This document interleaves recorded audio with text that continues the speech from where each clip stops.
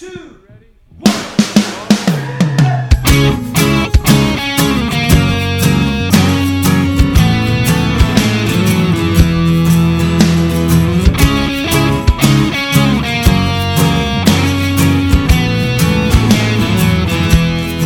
Hello and welcome to Save That, the podcast where your big questions get real answers. My name is Matt King. I'm your host here in the city of Chicago, and joining me here is Glenn Fitzgerald, the president of Mission USA. Well, if you say so. So joining us, Jed Brewer, the director of Mission USA Productions. All of us say so, Glenn. All of us. So say us all. He intentionally misquotes just to make nerds angry. Joining us from an uncharacteristically frozen Oak Ridge, Tennessee, one of the pastors at Christ Community Church, Lee Younger. I didn't say anything, and I don't appreciate people putting words in my mouth. That's what I got to say about that. Whoa, I'm detecting some attitude from Mr. Younger. That was weirdly aggressive. Well, you know why? It's Why? because all that cold weather made its way down to Tennessee. That's true. The southeastern United States, as we record this on Sunday, February the 22nd, is going through a bit of an ice snap. Now, Yeah. have they technically declared a state of emergency in the state of Tennessee? Actually, we actually did declare Yeah, I'm a about to state say of I'm almost emergency. positive. That Well- actually did happen. Given that they have a literal official state of emergency, it feels like we would be doing a disservice to not off of that. Well, what do you think we might do off of that, Glenn? Well, we got to do something. I mean, we could feel sorry for them, but that's not really what we do. I think I need to declare an emergency. Oh my goodness, there's wow. an emergency! Tell us more! Look, here's the emergency, okay? Look, I know that you guys are all used to having snow and ice and the whole thing. Yes. But we have had so much snow and ice that my children have not gone to school in 6 school days, and Wow. it needs to end. And I went through the school system Lee's children are in, and I was telling the guys before we started, I don't think we had 6 school days the entire 15 years I was in school. Or Yeah. 12 years. What's the normal number? What did I say? We didn't have a lot of snow days is what I'm saying. years. In the last episode, Matt mentioned a shady institution called Crazy Dave's Surgery Shack or Discount something. Surgery Warehouse? Well, now, Lee, when you say you're desperate to have these children go back to school, is that because you just care so much about their education? Well, obviously, Sure. Glenn. Well, But we'll you go hate ahead to and see call them- it that. Look, here's the deal. Everybody knows I love my kids. They're Right. adorable and wonderful and amazing. Right. But open the school. Let lot them of go extra kid back time. to the place where they go for 7 hours. Now, there are several things I find fascinating about all this. One is the weather system that we deal with here in Chicago literally blows into Tennessee. The same weather system becomes a disaster Yeah. when it gets to Tennessee. In Chicago, hey, you guys are used to it. So what? Okay, so that's problem number one. Here's problem number two, and this one's serious, y'all. Uh-oh. And this is an actual weather fact. Okay, hit me. I love facts. They did a meteorological study of where is Sure. this weather coming from. Do you know where they find out where they trace the front back to where did this front originate? I'm assuming the answer's not going to be sin. Siberia. Wow. Ruskies. All right, easy, Palin. Yeah, that's And- culturally sensitive. Let me tell you what. The Russian Federation is the 4th largest national listenership of this podcast, I'll have you know. That's also a fact. Are you serious? Really? I think so. It's either this or the bridge one. I forget which one I looked up. Well, okay. Esteemed comrades, Yeah. we appreciate To be your fair, weather contributions. We probably don't have a lot of listeners in Siberia. I It's probably- was honestly sure that Jeb was going to bust out Russian Jet at that moment. It's probably tough to get LTE reception to download the podcast in Siberia. Duh! Look, here's the Oh problem. man, let's Wow, not. that's all we get. That's Just not. da. That's as it. much as we should get. Here's the problem: is I'm a huge John Oliver fan, Right. And I so love his woefully offensive and wrong Russian character. I feel like I could never do that justice. Yeah, right. So, we're hamstrung compared to a lot of pure comedy podcasts in that at some point we have to transition to giving hopefully helpful advice to people, to the people we've just horrifically offended. So we've got to kind of walk the line a little bit. But Lee, I declare war on the Ruskies. Look, they sent It worked for Reagan. They sent their icicles to us. We ain't gonna take it. We're fighting back. Okay. Glenn, I hope this ends in Glenn shirtlessly riding a horse, a la Putin. Oh, please. Let me tell you what. Vladimir and me. Here's what's gonna happen. We're both gonna take our shirts off. We're both gonna get on horseback. And we're going to settle this thing. Are y'all going to have like a shirtless joust? Now that's diplomacy. That's exactly what needs to happen. Let me tell you what. If you're freezing your tuchus off in the northeastern United States, seeing someone bare-chestedly wrestle with Vladimir Putin, I think that's going to make you feel a lot better about your life. So you're saying this thing, okay, when you and Putin face off in the bare-chested joust, it's going to ground. Like that's where we wind up. Putin is a judo champion, so I imagine this is going to get grapply pretty quick. Well, look, here's the thing. We've all seen, or at least I have because I watch stupid action movies all the time. We've all seen the action movie where it's the Russian double agent that wants you to feel our pain at last, right? We've all seen that movie. Didn't we just talk about not doing the accent?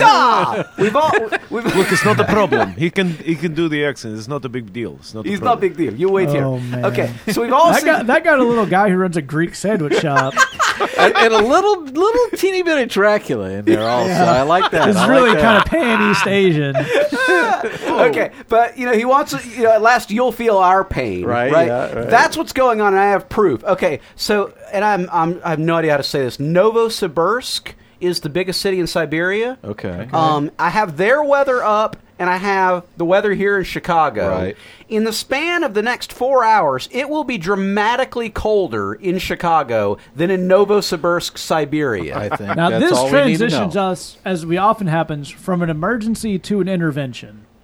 And here's what you folks out there need to know about Jed and his own mental health. Brother Jed's from Miami. Lived in Georgia. Yes. Came here. Yes. For some reason, on the weather app, weather.com app, you can have a bunch of cities who travel a lot. So he's got Chicago. Yep. He's got, for misery comparison, Barrow, Alaska. That's correct.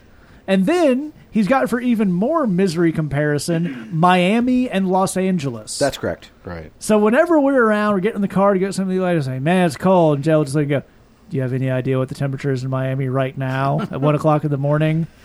Yeah. It's 70. It's 60 degrees warmer than it is here. And that's what Jed does to drive himself insane. Right now, listeners, it's 10 p.m., 11 in Miami. Here in Chicago right now, it's 10 degrees, and it's going to drop to below zero by tomorrow morning. It's 10 degrees right now. It is 72 in my hometown of Miami right now. At 11 o'clock at night. At 11 o'clock at night, right now, it is 62 degrees warmer, and tomorrow it will climb to 81. Here's what I'm going to tell you. It's 72 degrees right now, outdoors in Miami at night. I guarantee you that's warmer than it is in this house in Chicago. No question. Yes. I promise you. This is not a that's true. joke. A couple weeks ago, when Lee was away, he was flying back from a wedding that he and I went to. Our friend Taylor was getting married in Orlando. I was packing and checking the weather, and it was warmer outdoors in Orlando at 10 o'clock at night than it was in my heated apartment in Chicago. Well, look, here's what I'm saying is, I think we try to stage this bare-chested joust in Miami because that's just going to be a whole lot easier to have. First of all, Lee, thank you for bringing us back to what's important. Yes, exactly right. Look, you can't just have this thing in Vladivostok or something like that because you don't want to be on his home turf. Well, here's what I'm saying: international waters. Okay. You got to be neutral. I mean, be fair. Okay. Putin, bear costume. Right. Glenn, eagle costume. Yes. Oh. Yes. And we just go to town. Because, let me tell you what, these Ruskies, this will not stand. You understand what I'm saying? Yet. Wow.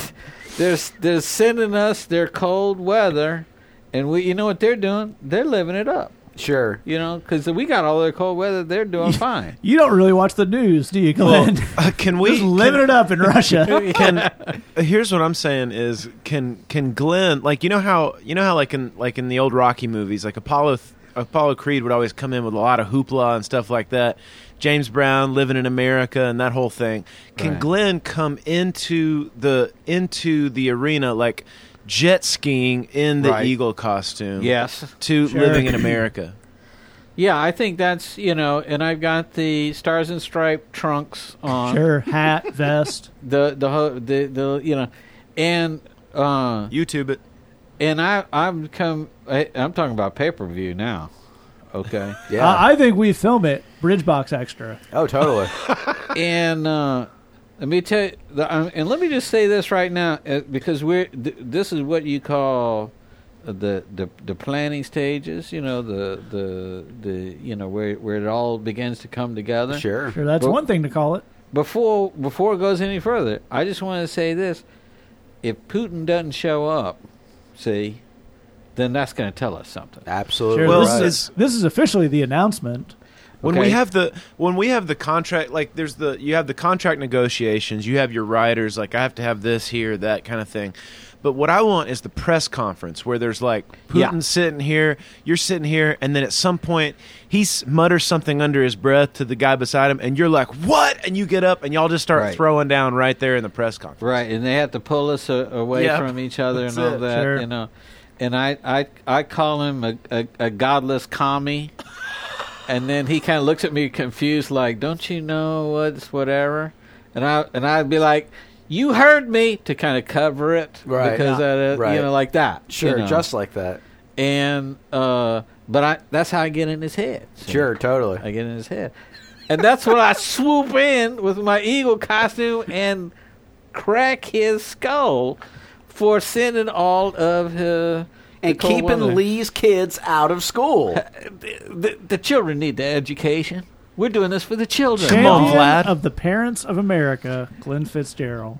Can we actually get in trouble with Russia at this point with what we're saying?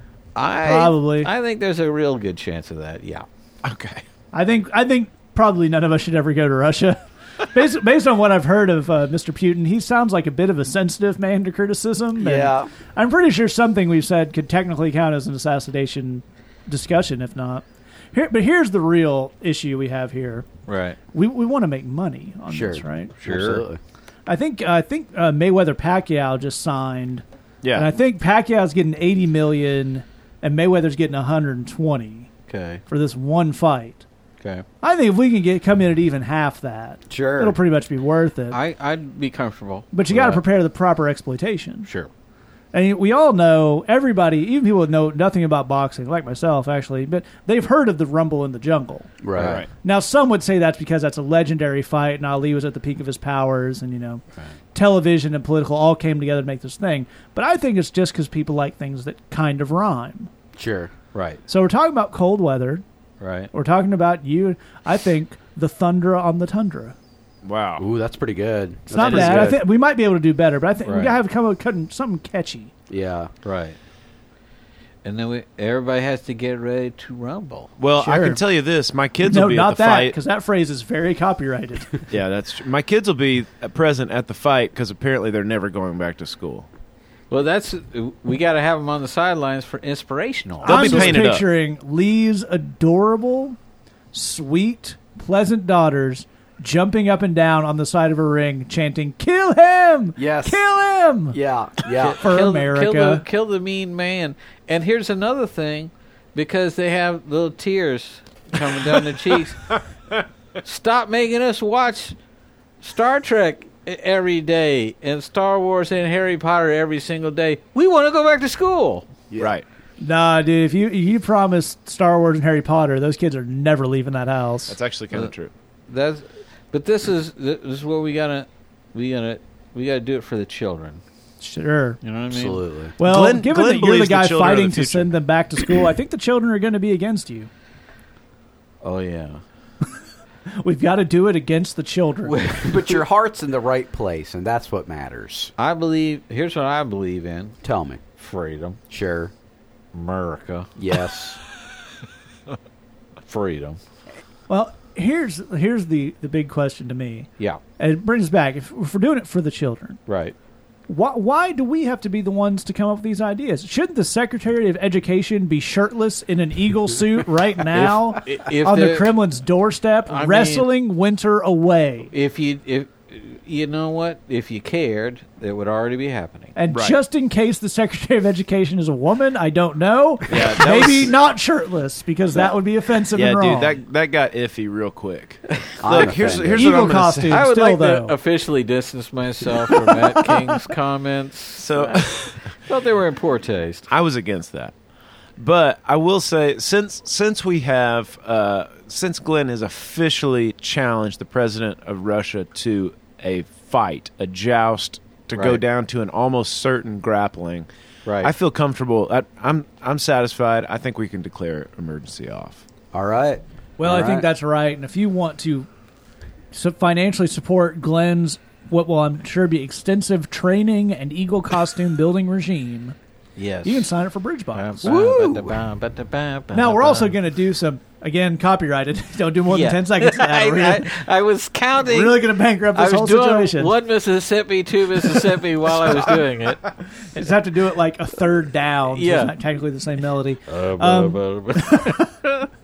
In the meantime, until we can get this fight with Putin inked, which I'm sure is coming any day now, Sure. we'll continue to hire people from the neighborhood to be part-time helpers with this ministry to do work we couldn't do and work they wouldn't be able to do if you didn't support them. We've got folks transporting people back and forth the bridge, people helping folks find jobs. We've got a wonderful lady who works for the ELCA right now, which is the Evangelical Lutheran Church in America, helping us with a project of recording and archiving some classic African-American hymns. All that is awesome stuff that would not exist if people didn't support Bridgebox. Not only do you get all that cool stuff, you get cool stuff for your own walk every month. Sign up, missionusa.com/Bridgebox, only $8. You can sign up for the Lee Younger version, which you get exclusive music from Lee every month and some other cool stuff. missionusa.com/BBLY. We're now going to transfer to our first question. If you have a question for us, pardon me, hang out with us all the way to the end, and I'll get some ways to get in touch with this. This question came into our Tumblr inbox, and it says, can we talk about ambition?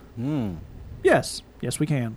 I'm an individual in a competitive, creative industry, design, and I'm having a very hard time balancing the pressure to be super successful with the peace and knowledge that God has great plans for me. I feel like I'm doing well and am well on my way to a satisfying career, but I find myself constantly worrying if I really have done enough or if I could have done more. I know a little ambition is good, but I'm struggling to find peace and balance in my vocation. Glenn, why don't you start us off?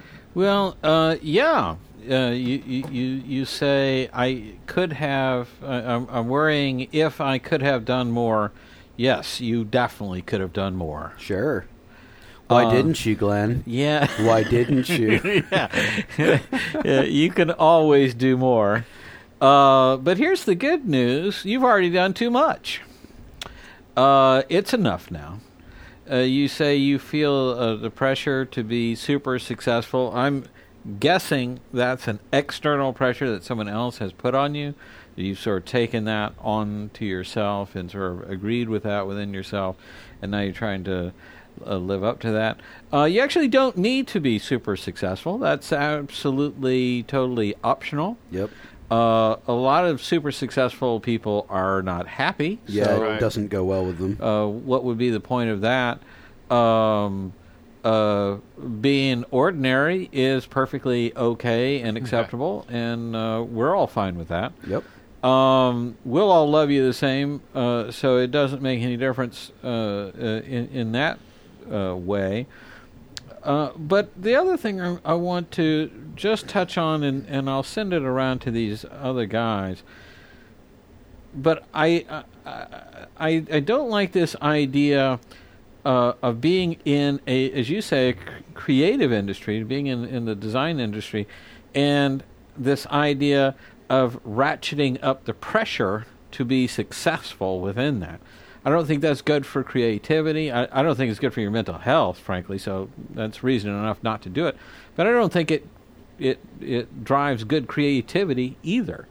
There's a point where diligence and follow through and polishing things and whatever else will make a difference, but that you reach a point of diminishing returns with that pretty quick, and at some point it's about having inspiration. It's about being able to receive ideas that just seem to come in, from outer space, being able to think really outside the box, being able to have transcendent viewpoints on things, and that comes from having perspective. It comes from being away from the work. It comes from having a life outside of work. So I think I think that ironically the balance might give you more success than trying to respond to the pressure and ratchet everything up. That's absolutely right. One of the things that's a little difficult about topics like this is wanting to be good at your job and wanting to be successful aren't, as Glenn was pointing out, there's nothing inherently really holy about those things. Right. But there's nothing inherently sinful about them. It's about your motivation and what you do with it, right, Lee? Absolutely. I mean, one of the things about the industry that you're in is it's super competitive. I mean, if you want to be in design or photography or videography or something like that, one of the problems that you have is that there are just tens of thousands of people who also do that. And that everybody has Photoshop now, and everybody has Aperture, and everybody has all this stuff. And so you might have the degree, and somebody else might have better ideas, or somebody else might have connections, and they get the job or they get the work or whatever. You might be really, really good at it. You might make a really good living at it, get hired by a great firm or whatever. There's nothing wrong with that. There's nothing wrong with being great at what you're doing. There's actually nothing sinful about being successful.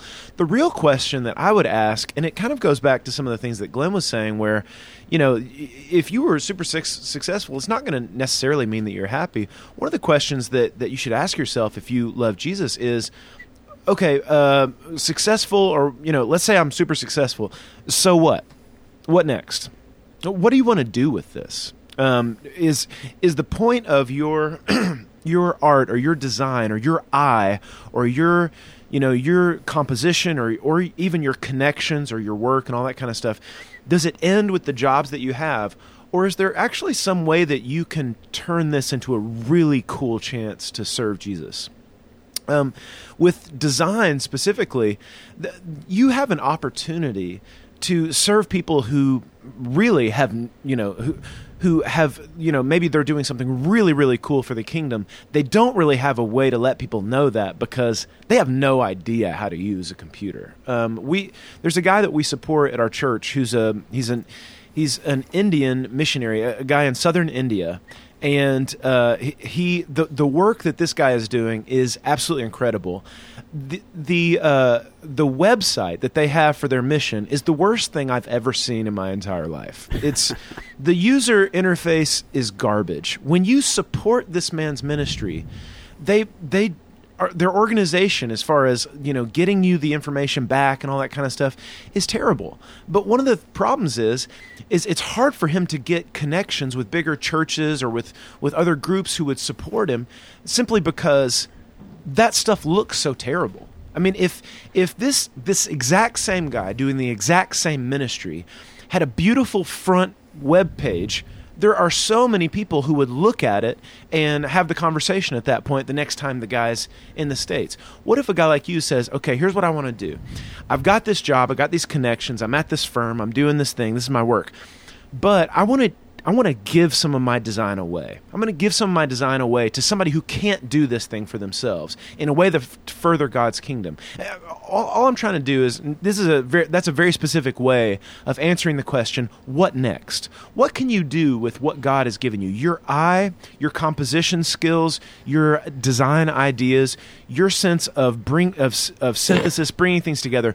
What can you specifically do in a way in God's kingdom that nobody else can, that can turn an otherwise otherwise, successful but miserable or whatever, making money hand over fist, but who cares, career, into somebody that's doing something really, really stinking cool for the kingdom of God that nobody else can do, and giving it away. Is there some way for you to answer that question? In other words, God made me this person. I'm good at this thing. What next? So what? How do I make this thing count for eternity, for the kingdom of God? You answer some of those questions, and I think not only will you be good at design, but you really start having fun at that point, and you really kind of light up your spiritual life. That's a great point. I think another thing we can look at here is, let's say, divorce this from the phrase ambition. Let's say your goal is to be successful in your chosen field. Nothing wrong with that, but I'm not sure that being tightly wound and super ladder climbing is actually the best way to get there, right, Jed?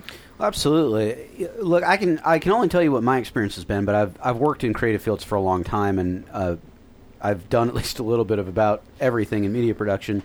And here's what I can tell you has been true in my experience: people want to work with people they know, and they want to work with people they like. The idea that you would just be so good and so amazing at the thing you do, and that would just drive work, I've never actually seen that be true. I've just never seen it be true. Right. People want to work with people they know and with people they like. That's been my experience. And if you're super uptight and stressed out and worried and whatnot, and you're not a good hang as a result of that, people are a lot less likely to work with you. Amen. Even in a purely secular sense, I think if you said, look, I'm going to call things good enough, when they hit a B+ in the design level, and I'm going to devote the rest of my time to just networking and hanging out and meeting people and, collaborating and whatnot. Honestly, that would do way more for your success on a career level. And again, that's leaving anything spiritual out of it. People want to work with people they know. So it's kind of about going and becoming everybody's best friend and whatnot. That's the way the business world works. That's definitely the way, in my experience, that everything creative works. Is it's driven by by connections. But I think the funny thing is that also relates to what Lee was saying. I want to back that up. That the fun is going to have when you start taking the skills that you have and using them to serve other people. Right. There's no question about that. But the way you find those opportunities is by going out and meeting people. Mm-hmm. It's by getting involved in a volunteer capacity, whether that's a soup kitchen or a church thing or whatever, and just getting to know people. If you have a heart to serve, you have skills to serve with, and you're in the process of meeting people, opportunities to serve will present themselves. Sooner or later, you will meet someone who says, hey, we're doing a thing, but man, we really need somebody to design a flyer for this, community meal, and we just don't have anybody to do it. So, I can do that. I'd be happy to do that. But it's about getting out there and meeting people. What I can tell you, the thing that I have watched really, I think everybody I know in a creative field fall into is detail obsession on this particular thing. Okay. Whether it's a mix or a production, a film edit, a graphic design, a revision of a text, the thing they all fall prey to, me included, is obsessing over the particular work that's right in front of me. Right. This film, this ad, this design, this edit, I've got to get this perfect. If you give me just 2 more hours, I can get it perfect. It's 2 things. And often that's one little detail on that one project. Exactly right. First of all, there is no perfect. Perfect does not exist. Right. Every film you watch, there are things wrong with it. Every mix you hear, there are things wrong with it. Every design you see, there are things wrong with it. There is no perfect. The other is the 2 hours that you're spending on chasing the dragon, so to speak, on perfection, is 2 hours you're not spending networking with other people in your field, and it's 2 hours you're not spending out serving people, making connections towards using your gifts to bless other people. Either of those things would be way more fruitful than that 2 hours of focused obsession trying to polish something that's already fine. Well, and if I could jump in there, here's the thing. Part of what Lee was talking about is he says, okay, let's look at next steps. If you perceive I am good at this and I love doing this, if that's who you are, then what do things look like at that point? And a lot of what Jed is talking about is living into that. But here's the thing: we deal, as Jed said, with a lot of creative types, musicians, writers, etc. And here's the thing. We get convinced as we get to know some of those individuals that they don't think they're good at what they do. Uh-huh. And they don't exactly love doing it. Yeah. They're looking for something external to say, you've arrived. You're now officially a design person or an architect or an artist or a musician or whatever it is. Yep. Here's the thing. If the only way to arrive at that is you decide. Yeah, that's correct. No, there's nothing else. You decide, I like my design, and I like doing my design. And whoever doesn't get that is whatever. So now, as Matt was talking about, ambition, success, and whatever, all those different things are a function of an entirely different thing. That's disconnected to my perception of myself. Well, and that's also a function of what makes something cool, what you're talking about right there. Yes. Yeah, so here's what else is interesting. Incorporating what Jed was saying, this obsession on let me make it better is based on the idea of I have not arrived, I do not love this thing that I'm doing, and I am not good at it. So let me polish it, and polish it. Let me improve and tweak and adjust, trying to get people to like it, trying to get so that they will validate me and I can say that I've arrived and so on and so forth. That comes from a place of not, accepting and loving yourself and what it is that you're doing. But I think if you do that, if you say, as Jed was clearly articulating, this is a good mix. It doesn't need this last little tweak and adjustment. The only dogs can hear the difference of what it is that you're working on at this point, so on and so forth. And I like this mix, and I like doing this, and it's starting to not be so much fun, so that's a bad sign, and so on and so forth. But what happens at that point is if you say, this is a good mix, or this is a good piece of design, or whatever, here's what's interesting. The next thought in your mind is, success or failure is not really because I am good or not good, or accepted or not accepted. Success or failure has to do with the things Jed was talking about, which is putting yourself out there. Yep. And it also has to do with God opening doors. Yep. That's the part that you're missing in this, is you're looking for where does God fit in. The Bible says the race doesn't always go to the swift. It's not always the person with the best design that succeeds. You're trying to sort of force people to have to give you success because you've worked hard and polished and you have the best design. That's not how life works at all. True. Sometimes God blesses people to succeed when they have a balanced life and they have good, solid design and they take interesting and creative choices and they get rewarded for that. That's absolutely great. You've heard a lot of good stuff on this, especially if you're kind of a creative bent. I want to go back to something you said in your question, and maybe we'll finish off here. It says, I know a little ambition is good. Who told you that? Because here's what the Bible says. Not to go all Bible on you, but this is in Galatians 5, starting in verse 19. The acts of the flesh are obvious. Sexual immorality, impurity, and debauchery. Those are bad. Idolatry and witchcraft. Those are bad. Hatred, discord, jealousy, fits of rage. Those are bad. Selfish ambition. Oh. Dissensions, factions, and envy. Drunkenness, orgies, and the like. Now, when you say orgy, when your thing is on a list in the Bible with orgies, I think the idea that a dab will do you. And orgies was the chaser there. Yeah, a little of it's fine. When it's orgies and the like is the thing you're talking about. Just a little bit of orgies. Yeah, just a little discord and sexual debauchery. That's not going to work. Just a bit. Here's the thing we do quite often in our lives, which we talk a lot on the show because we are Western American people, of kind of this Western culture. And there's been several hundred years at this point of trying to blend and mix Americanism and capitalism and Christianity and have them all balance and work. And they don't. Yeah. But people keep trying. So when people say something like, a little ambition is good, but don't let it run away on you and ruin your life, that sounds perfectly reasonable. It's just super not biblical. Right. So you can have that opinion, and it makes total sense, but you're in what the danger of it, and the reason it's not biblical, we'll point this out, is you're not letting Jesus into that part of your life. Right. In the same way that the people at the orgy Are not to letting probably Jesus- not pray up whether or not they should be here or not. Yeah. If Okay. you start out with a thing that says, I know ambition's good, now what does Jesus want me to do given that? Right. That's always a problem. Right. You got to go back to zero. Now, as we pointed out earlier, and that's not ambition. That idea of selfish ambition is about your motivation. Right, That's not right, the same right. as wanting to be good at your job. Right. It's not the same as wanting to be successful. Right. It's actually not the same as wanting to have some financial security. There's actually Right, nothing right. wrong with any of those. But this idea of selfish ambition, I think, is that selfish word is very important because you say, well, why do you want to be good at your job? Well, I do, let's even take it out of a creative field. I do this thing, and it's a lot more fun when I'm good at it than when I screw it up, and that means I'm going to get more jobs, and it just makes more sense to try to be good at it Sure. because that's the way it works. Makes total sense. Sure. Why do you want to be good at this job? Because then I'll be the best. Right. What happens if you're the best?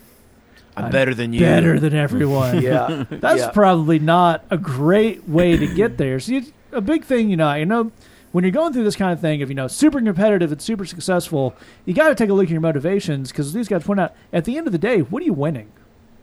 Right. I mean, it's kind of what does it benefit you to forfeit your soul but gain the world? It's more trimmed down to that. What does it benefit you to forfeit your whole mental health to gain Right.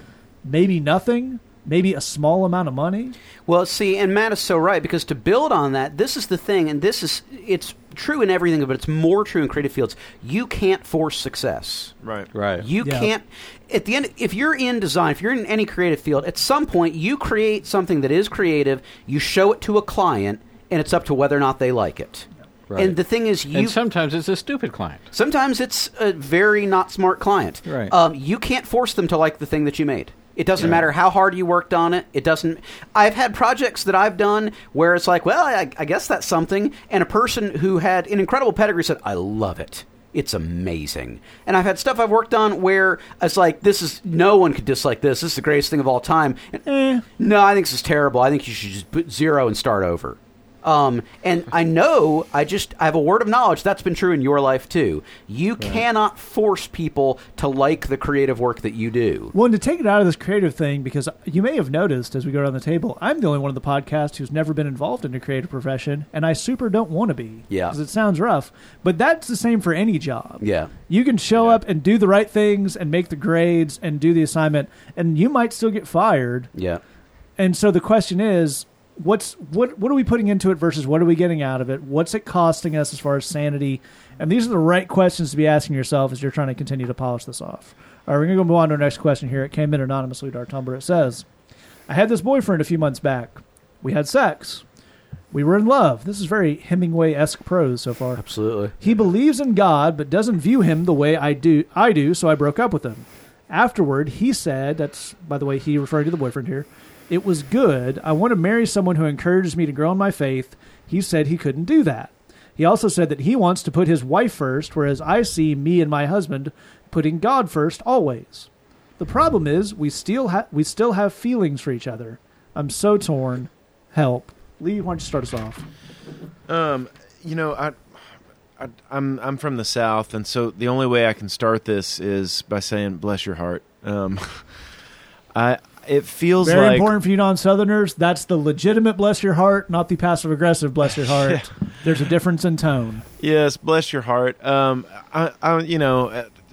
sorry this is going down this way, but here's the thing: is I feel like you are trying desperately to nurture, an emotional, cultivate emotions on a thing that is already gone.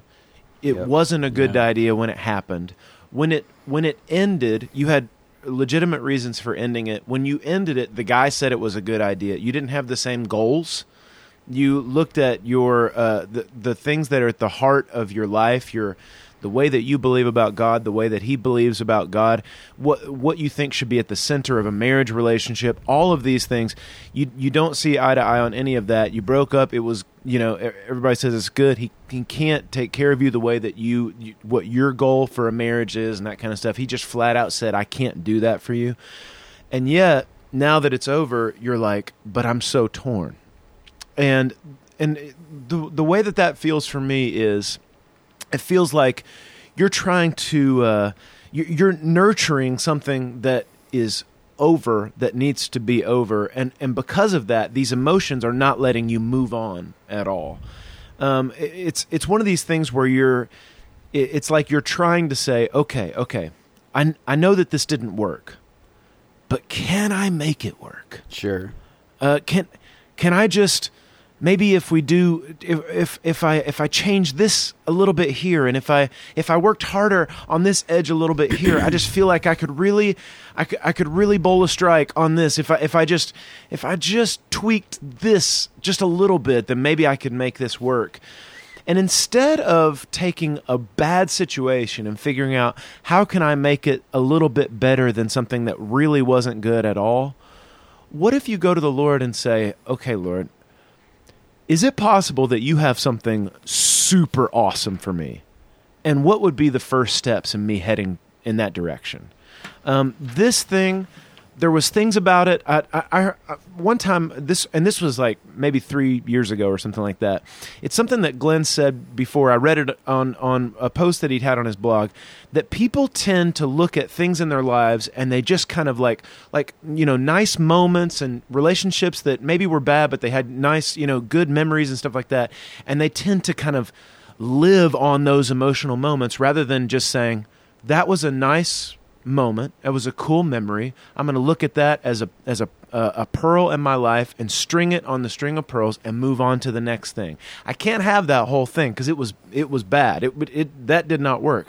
But I'm going to enjoy that for what that was, for that memory and everything. And then I'm going to ask the Lord, how good could your plan for me be? And what would be the first steps towards going towards the thing that you want for me? The thing is, God wants for you a husband that puts Jesus first, that can take care of you in that way. All of these, some of these goals that you're talking about that you want, those are really, really good goals. And if you've got a guy saying, I can't do that for you, I don't see God that way, I don't see marriage that way, and in fact, you breaking up with me for those reasons, that's probably a good idea. It is really time to figure out, how do I move on to this, and how do I get to the place where I'm asking God, instead of making this thing okay, how good could it be if I go down God's path for me? Well, I think that's absolutely the right thing to pick up on. I think part of what you're going through here is you don't have a vision of what the goal of your relationship would be, so you can't really, this didn't fit into the goal doesn't feel like a great enough reason to let it go, even though it is. And I think getting a hold of that goal is a good way to step forward, right, Jed?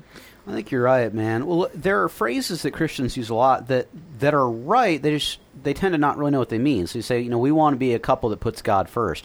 That is the right answer, but I think the question is, do you know what that would, practically speaking, look like lived out in reality? Unfortunately, if you just took a scan on any given day of most marriages of Christians and most marriages of non-Christians, you would see almost no difference between the two. What does all that mean? Well, I think I think this is part of what Lee is pointing to too, is I think if you get into the nuts and bolts of saying, God has something for me in my life. Now, part of that, yes, is there's relational stuff, and, there'll be, a guy and love and marriage at some point.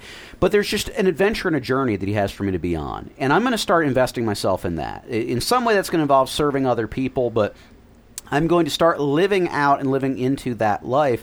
What you'll discover very quickly along the way is only a certain kind of guy could join you on that journey. He'd have to be very specific, because if he's not if he's not the right kind of guy, then either you guys couldn't be together or you couldn't be on that journey. And putting God first means, no, I'm definitely going to be on this journey, so it's got to be the kind of guy that can be on the journey with me. In my own life, I was working full-time in vocational ministry when I met my wife, but there was a period of a couple years before I met her where I was working in ministry, and I knew that I wanted to meet the right kind of girl. I just couldn't imagine what that would be. Right. Because I was choosing to put God first in my life, but that meant I have no money. Right. I have super weird hours. I go into terrible crime-ridden neighborhoods. I don't have a nice car. I don't really have the money to take anybody on dates. Who on earth would sign up for that? Right. And I slowly thought through and prayed through, well, she'd have to be like this, and she'd have to feel this way. It wouldn't be enough for her to think what I did was neat. She'd have to be like, no, that's amazing, and it's what you're called to do, and we've got to work together to make sure that happens and whatnot. And so when I met my wife, I mean, of course, the first thing I was bowled over by was the fact that she was super, super hot, which is wrong. And that's not the first thing you should pay attention to. Right. And that's probably not the first thing I paid attention to, and it was totally the first thing I paid attention to. But after that, after that first thing I paid attention to, the thing I realized is this, as I got to know Hallie, was this is the kind of girl that I could actually build a life together with, that we actually could... I could do the things God's calling me to do. She could do the things God's calling her to do. We could support each other in that, and we would be putting God first in our life, in our relationship. But if you don't have a sense of any of that, if it just kind of comes down to, hey, I'm going to go to church on Sunday and Bible study on Wednesday, and somewhere in there is the idea that God's going to be first, and I want a person that buys into that, well, that's pretty nonspecific. I don't know that you've figured out yet what it would mean for God to be first, so you can't really figure out if another person could join you on that or not. And I think we need to investigate what does that life look like for you first, so that we can know what that dude would have to do in order to fit into it. That's a great point. I think one of the things we're dealing with in this question that happens in a lot of breakups, and I would guess this may be one of your kind of first relationships based on that, is this idea you say, well, we still have all these feelings for each other, and I'm torn. Actually, just having feelings about a breakup doesn't indicate that breakup was a wrong thing. Yeah. You'll always have feelings about a breakup. So, but I think the big crux of this question that we haven't touched on yet is, so then what do we do with all the feelings? And Glenn has a very smart thing he said before in this podcast about kind of mourning a breakup. And can you walk us through that, Glenn? Yeah, I think it's important to mourn almost as you would a death, in a sense, to mourn. Which is pretty accurate. There was this entity that is the two of you that is no longer existent. Yeah, the relationship is dead, so to speak, and you want to process that. You want to look at what would I have done differently. You've asked yourself whether you've made smart decisions here, and you have. So, well done, you. It was the right call to make, and it was a shame that it had to be made. There isn't much else to analyze there, but what I want to zoom in on is, I think, the heart of the struggle that you're having is, I noticed that Christians have a way of thinking of sentimentality as being particularly a Christian thing. Yeah. I don't know if you know this, Jen, but friends are friends forever. If the Lord's the Lord of them, Glenn. That's right. And a friend will not say never. I don't really know what you're referencing, but I have a feeling I'd like it to stop. That's a 90s praise and worship Though song. it's hard to let you go, in the Father's hands, we know that a lifetime, it's not too long. All right, look, if we get sued for the Rocky theme, that's one thing. If we get sued because you two are barking out terrible 90s Christian songs, I'm going to be pissed. Yeah.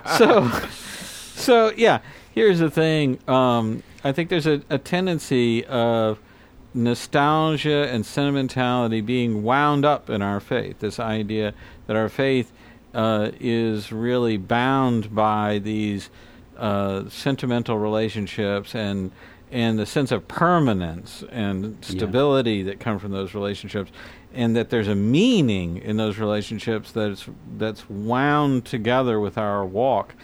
That's actually not how this thing is supposed to work. The Apostle Paul says, forgetting what is behind me, I strain forward to take a hold of those things for which Christ took hold of me. Mm-hmm. Everything about the Christian walk is moving on, moving forward. That's the essence and the heart of what it means to walk this walk. We cannot stay in the same place, put our roots down and say, a blessed life is one that never changes, and with the relationships that never evolve and grow and whatever. And I thought we'd be together forever, therefore this is the worst tragedy of all time that it breaks up. That's not how these things work. Sometimes, as Lee was suggesting, it's good for a season, and then it's kind of not. And let's remember the good times and celebrate that and honor that, and recognize that in the big picture, it was a bad idea, but it doesn't mean there weren't some awesome moments to that.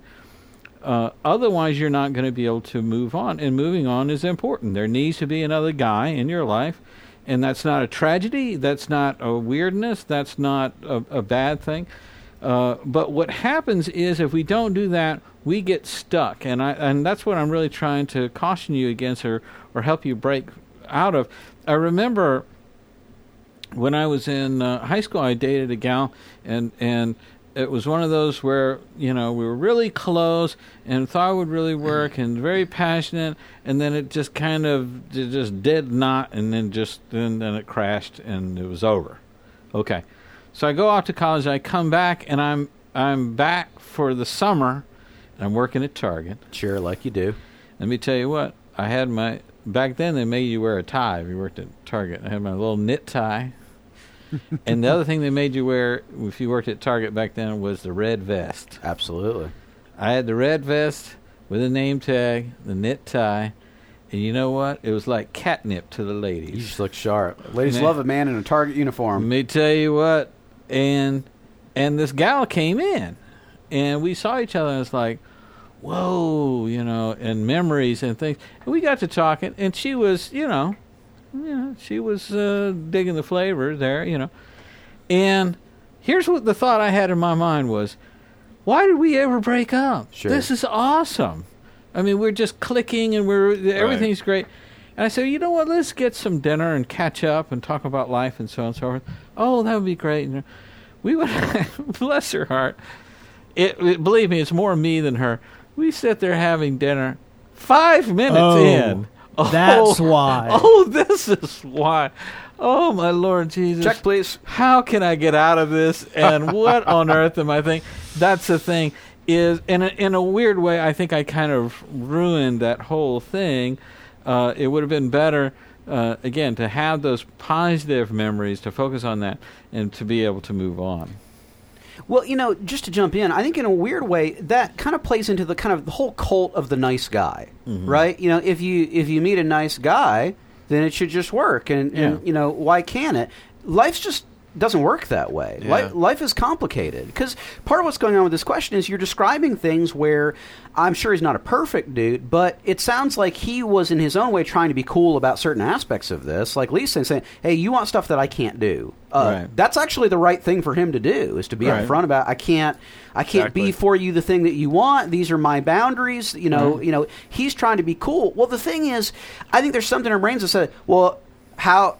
But if he's going to be cool, then surely we could just make it work. Right. Except it doesn't work that way. If this was a romantic comedy, the part where he says, well, I just want you to be happy, even if it's not with me, is the moment where I know we're supposed to get married. So we should do that, right? Exactly right. I mean, I think what we have in our brains is if I date someone I discover they're a total jerk, well, then I break up with them. And I feel good about that decision. But the problem is there are very few total jerks in the world. Right. Most people are a mix of jerky behavior and nice behavior, right. And then we go, what do I do with that? Well, I think that's a great point. I think it also goes back to kind of what Glenn was talking about in the morning, because mature breakups, in a weird way, are a lot more emotionally tough than immature ones. Absolutely. Because you don't get the yelling, screaming, stomping, right. I clearly hate your guts. You don't get any of the emotion of it out. Yeah. As well, with the immature breakup, that's not getting that emotion out in a healthy way, really. Yeah. But you're getting it out. As Glenn's pointing out, if you don't do anything with those lingering feelings, you're just left with a lot of kind of half-baked nostalgia, and it leaves you in neutral. Yeah. You've got to move on, and whether that's,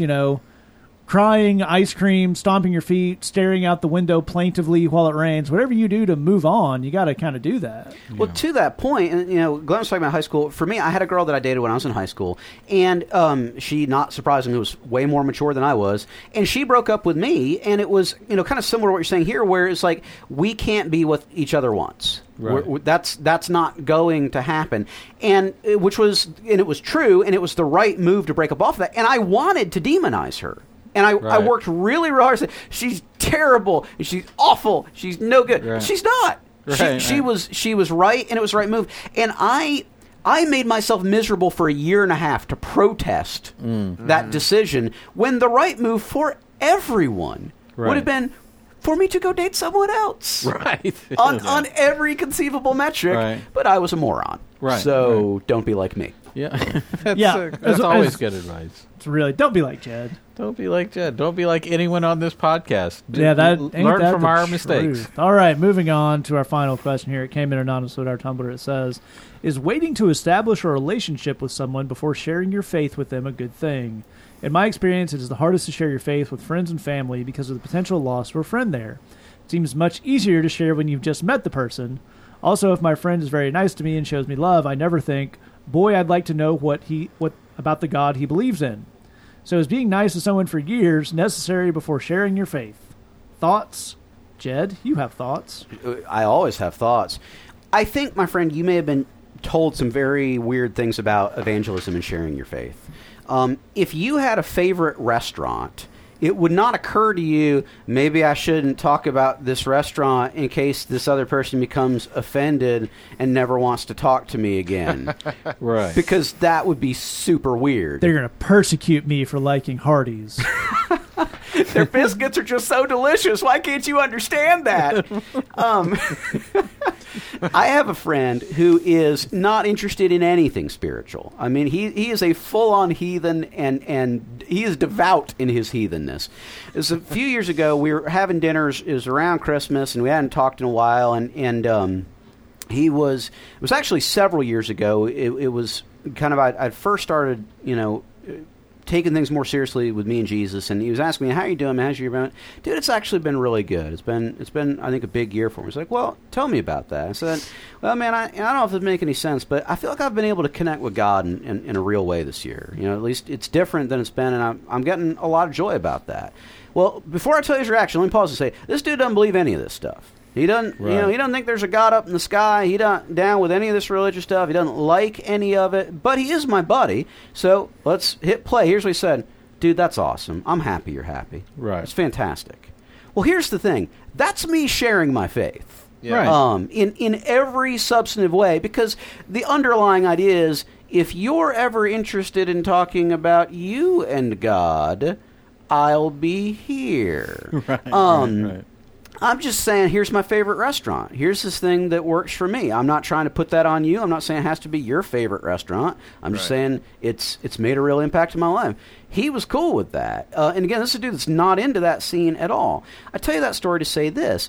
If you have people in your life where you have a friendship and you're like, hey, man, the Jesus thing's helping me out and that works for me. And they go, how dare you? Well, that's actually kind of on them. Right. And, but that almost never happens. Right. The idea that you'd be talking with someone and you're being cool about stuff, you're saying, hey, ups and downs in my life, but, my faith is a big part of keeping me grounded and, thinking about, the love God has for me, that helps a lot, in the midst of that. People are almost never offended by that. Right. So we may want to ask, what is your idea of sharing your faith? Because if it's immediately offending people in a consistent way where you're thinking, maybe I should never, ever do this with my friends, we need to re-examine that idea of what sharing your faith looks like. I think it's absolutely right. I think one of the things that contributes to that is you say, is it worth, having a friendship for several years so you can spring the sharing the faith with, people can pick up on that. Yeah. And that's weird. Yeah. Yeah. And it's also very different than what in the ministry parlance is called relational ministry, which is having a relationship with someone and then having some ministry flow out of that. And Lee specializes in a lot of that. Can you walk us through those differences, Lee? Yeah, I mean, my guess is that that what you've seen is the opposite of what Jed's talking about, which the opposite of that is, kids who go to the mall on purpose, and what they're going to do is walk into the mall and then they are going to accost people who are there to do their shopping and talk to them about Jesus. Lee, I know you're in the middle of something right now, but I just have a question for you. If you died tonight, do you know for sure that you would go to heaven? Lee? I'm just trying to buy some shoes, Jed. I just want to go to get some hibachi chicken. So that's the whole deal. Is like that's kind of the for a lot of people that's the opposite. Is you just go up to strangers and you just start and what people will sell you on, and this actually happened in the church that I grew up in, was like Hey, this past week, did you witness to anybody? Did you witness to anybody, Glenn? Did you witness to anybody, Jed? What was your witness? And that's go to the witnessing tote board. Exactly. I mean, that was totally this was no lie a question that was asked to me very, very regularly in the church that I grew up in. Most every week of my entire life growing up was, did you witness? Who did you witness to? And and the idea was, if you're not willing to go into the mall and stop a stranger and ask them if they're going to hell, then you are ashamed of Jesus, and he will be ashamed of you. Wow. Yeah. And so the opposite of that thing is, you have a full and balanced life where you love Jesus and you have friends and you like to hang out and you have stuff that you're into, you have hobbies, the whole thing, and you get to know people who don't know Jesus. And you get to know them and you actually become their friend. You're interested in their life. You guys hang out together. You talk about stuff. You do things that are fun that have nothing to do with Jesus whatsoever. You just have a relationship and you actually just become friends. And at some point, a conversation, much like the one that Jed just described, will naturally happen. I can tell you, as somebody who does a fair amount of that and I have done that for over a decade, that I prefer sitting in a one-on-one conversation talking to somebody about Jesus way more than standing up in a room full of 500 people and giving the message about Jesus. I've done both of those things. I way prefer the one-on-one thing because we can talk about where you are. I know you. I know what you've been through. I know what the things are. If I get a chance to talk to a room filled with 500 high school kids about Jesus, that is fantastic. And if somebody gives me the opportunity to do it, I'm going to try to do that as best as I can. However, I would much prefer and know this. I would rather do that thing in a situation where I know that those kids are then going to go to smaller groups with leaders who actually do have relationships with them, who can unpack all the things that I say and know their experiences and all that kind of stuff, and follow up with that. That's the best possible scenario there. For me to just give a talk and then everybody leaves the room and goes on about their lives, I don't see a whole lot of value in that. I would much rather be in a one-on-one conversation with somebody whose life I know and I've built into, and anyone can do that. You can do that. You can do that starting this week. Amen. That's absolutely right. The aspect we haven't touched on yet here is the witnessing to friends and family. Yes. You want to walk us through that, Glenn? Yeah. Everyone in professional ministry will tell you it's basically somewhere between impossible and next to impossible to witness to your friends and family. Yeah, that's in the Bible. Yeah, Jesus had problems with his own mother and brothers, so he had problems with people who knew him from his hometown. Yeah, and I think if you think about it, there's a reason why people are more honest with cab drivers or barkeeps or whatever, bartenders, because the anonymity it makes it a lot easier to be vulnerable. So maybe they deserve to be have these conversations with someone who's more of a neutral third party. But I absolutely agree with what Lee is saying here. I think you have to be upfront from the beginning and make it clear what you're about, what your beliefs are. But I think here's the piece that you may be missing with all of this is how can I make it clear that I am about this faith thing, and I will be at some point bugging you about that, but whatever your decision that you make about that will not affect our relationship. Yep. Yeah, say that. That's the big key here. I won't name drop, but I have a buddy of mine that's known, okay, and he's like a known person. And I was preaching in a church here in Chicago, and he came to the church because to hear me preach there. And he's also known to be an atheist dude to the people who are familiar with him. And so I thought that was very enjoyable. And so when I got up to talk, I stopped everything and pointed at him and said, "Ooh, look!" I said, "Ooh, look!" And everybody turned around and look. There's an atheist here, and not there's a guy famous the world over. Well, because that doesn't really turn you on. But I brought an atheist to church. Yeah, that you can dig. There's an atheist here, and then I mentioned who he was, which really didn't help. And then then I said, I just brought him here so I could multitask while preaching to you. I could also bug him about his lack of faith. And it got a good laugh, which was the point, and I went on with the sermon.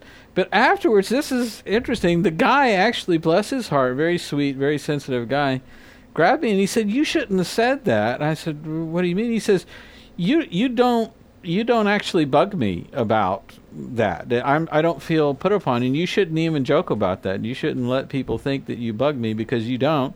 I ask you a lot of questions, and that's where a lot of the conversation comes from." And I was like, well, who cares? Plus, it got a good laugh. But then he said exactly the same thing that I'm trying to point out here, which is he said, from the beginning, it's funny how you do something accidentally right and then you learn from it, Right. He said, from the beginning, you always made me feel as though our relationship was going to be the same and we were going to be friends regardless of what I decided spiritually. That's the whole thing. And that was a big... That's how you and I still know each other like that. So I think that's maybe sort of the key that you're looking for, is it can be part of the conversation that you're having with this person. It can be it should be part of that relationship for sure. Every now and then, hey, I'm praying for you. I know you ain't into that, but regulations say I got a giggy on it. Once every, I'll lose my card at the Baptist church, so I gotta give you, a little shot. I gotta pray for you, and bug you about it. But, I love you. I gotta make my case. When you're ready, we'll do that. But meanwhile, I'm here for you on that, and I love you anyway, regardless of what you're on. I think that's great, and I don't think, as Judd's saying here, I don't think anybody's really going to complain about that. That's absolutely right. And that also, and we'll close out on this, that helps take the pressure off. And really what we're talking about, all this witnessing, sharing your faith, is you got to take the pressure off yourself and off the other person, because that just seeps into the whole thing. Mm-hmm. And that really comes around to two things we talked about here. One is this relationship will continue whether or not you make your tearful confession to the Lord that I can tell everyone in my small group about how I converted an atheist. Who's to say that's why I'm doing this or not? Right. And here's the thing. We're going to be friends, and if this stuff comes up, it comes up. Right, that's right. Everybody on this podcast has friends they've been friends with for 10, 12 years, never really talked to Jesus about them. Right. They know what we're about and what we do for a living, and it's just never come up. So back to Jed's restaurant, drawing an analogy to everyday things, if I'm really into sports and I sit down with a friend who I know isn't into sports and they don't ask me, I'm not going to bring it up because they don't want to talk about it. I just feel like Matt's talking about me right now, and it's really uncomfortable. But that doesn't mean I'm ashamed of sports or that I have forsaken the name of sports before men. Right. It just means this person isn't ready to talk about it yet. Matt, And here's what it makes Jed me feel gets like. interested in sports, he knows he can ask you about Totally. it. Well, here's the thing. As one of Matt's friends that we do talk about sports, Matt, I just feel like your interest in sports with me it's just become tainted. I don't feel like you really are interested in sports if you're not willing to talk to Jed about it. I just don't know if you're really into sports at all. I can't tell you how happy it would make me if I climbed into the car, because Matt and I grab food late at night all the time. If I climbed into the car with Matt, he's turns to me, have I shared with you the good news of the Heisman Trophy? I just need to tell you about that right now today. Do you know for sure if you died tonight that you'd know enough about the Chicago Bulls to get into heaven. But on a serious tip, and to your point, periodically, just in life, I will have sports questions. Yeah, right. And when I do, I go, I have a sports question for you. Jed and I were we're sitting down having a hamburger, and he literally goes, so wait, what is there a thing with like the balls weren't inflated enough? What is all that about? Yeah. with the Deflategate thing. That's beautiful. And we can have that conversation. Absolutely. I also, being from the state of Tennessee and having gone to the University of Tennessee, I have to point out that there's no good news about the Heisman Trophy. Okay. There's not been good news about the Heisman Trophy since 1997 when that terrible defensive back got it and tainted everything forever. Take it easy.